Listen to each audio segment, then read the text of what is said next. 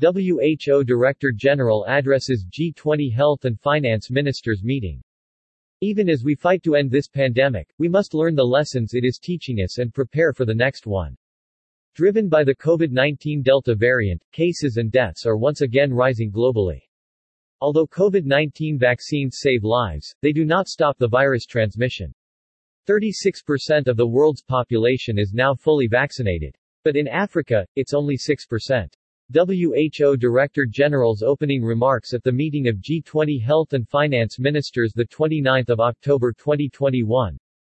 Your Excellency Daniele Franco. Your Excellency Roberto Speranza. Honorable Ministers. Thank you for the opportunity to join you today. I'm sure that when this meeting was first planned, we all hoped the pandemic would be over. It's not. Driven by the Delta variant, cases and deaths are once again rising globally, including in many of your own countries.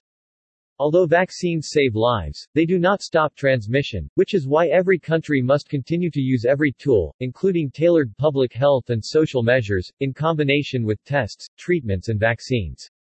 Yesterday, WHO and our partners published the new strategic plan and budget for the Access to COVID-19 Tools Accelerator, with an ask of $23.4 billion to make sure tests, treatments and vaccines go where they are needed most.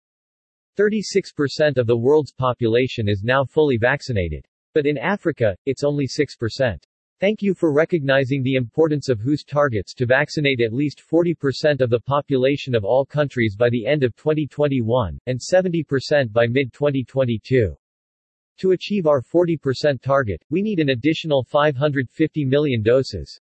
That's about 10 days production. As my friend Gordon Brown says, more than half that number is sitting unused in your countries, and could be immediately deployed. It's true that a small group of countries have some limitations, which we are working to address. But for the majority of countries, it's simply a matter of insufficient supply. Overcoming supply barriers is the central focus of the Multilateral Leaders Task Force on Scaling COVID-19 Tools, and I thank Kristalina, David and Ngozi for their partnership and leadership. But we need your help. We need those countries that have already reached the 40% target to swap your vaccine delivery schedules with COVAX. We need those countries that have made generous pledges to donate vaccines to fulfill those pledges urgently. We need those countries that produce vaccines to allow free cross-border flow of finished vaccines and raw materials, and to facilitate sharing of know-how, technology, licenses and IP. And we need manufacturers to prioritize and fulfill their contracts with COVAX and AVAT as a matter of urgency. Even as we fight to end this pandemic, we must learn the lessons it is teaching us and prepare for the next one. We can take the steps now to prepare for that virus, to detect it and to respond rapidly when it arrives. So what do we need? First, governance. High-level threats need high-level political engagement, so we urge you to support the establishment of a Health Threats Financing Board. Likewise, we seek your support for a legally binding international agreement on pandemic preparedness and response, at the special session of the World Health Assembly next month. Second, financing. We support the idea of a new international financing facility for pandemic preparedness and response, built on existing financial institutions.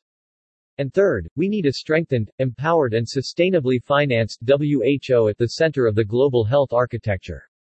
Excellencies, let me leave you with 3 concrete requests. Fully fund the ACT Accelerator. Solve the vaccine crisis. And invest today in a safer tomorrow. I thank you.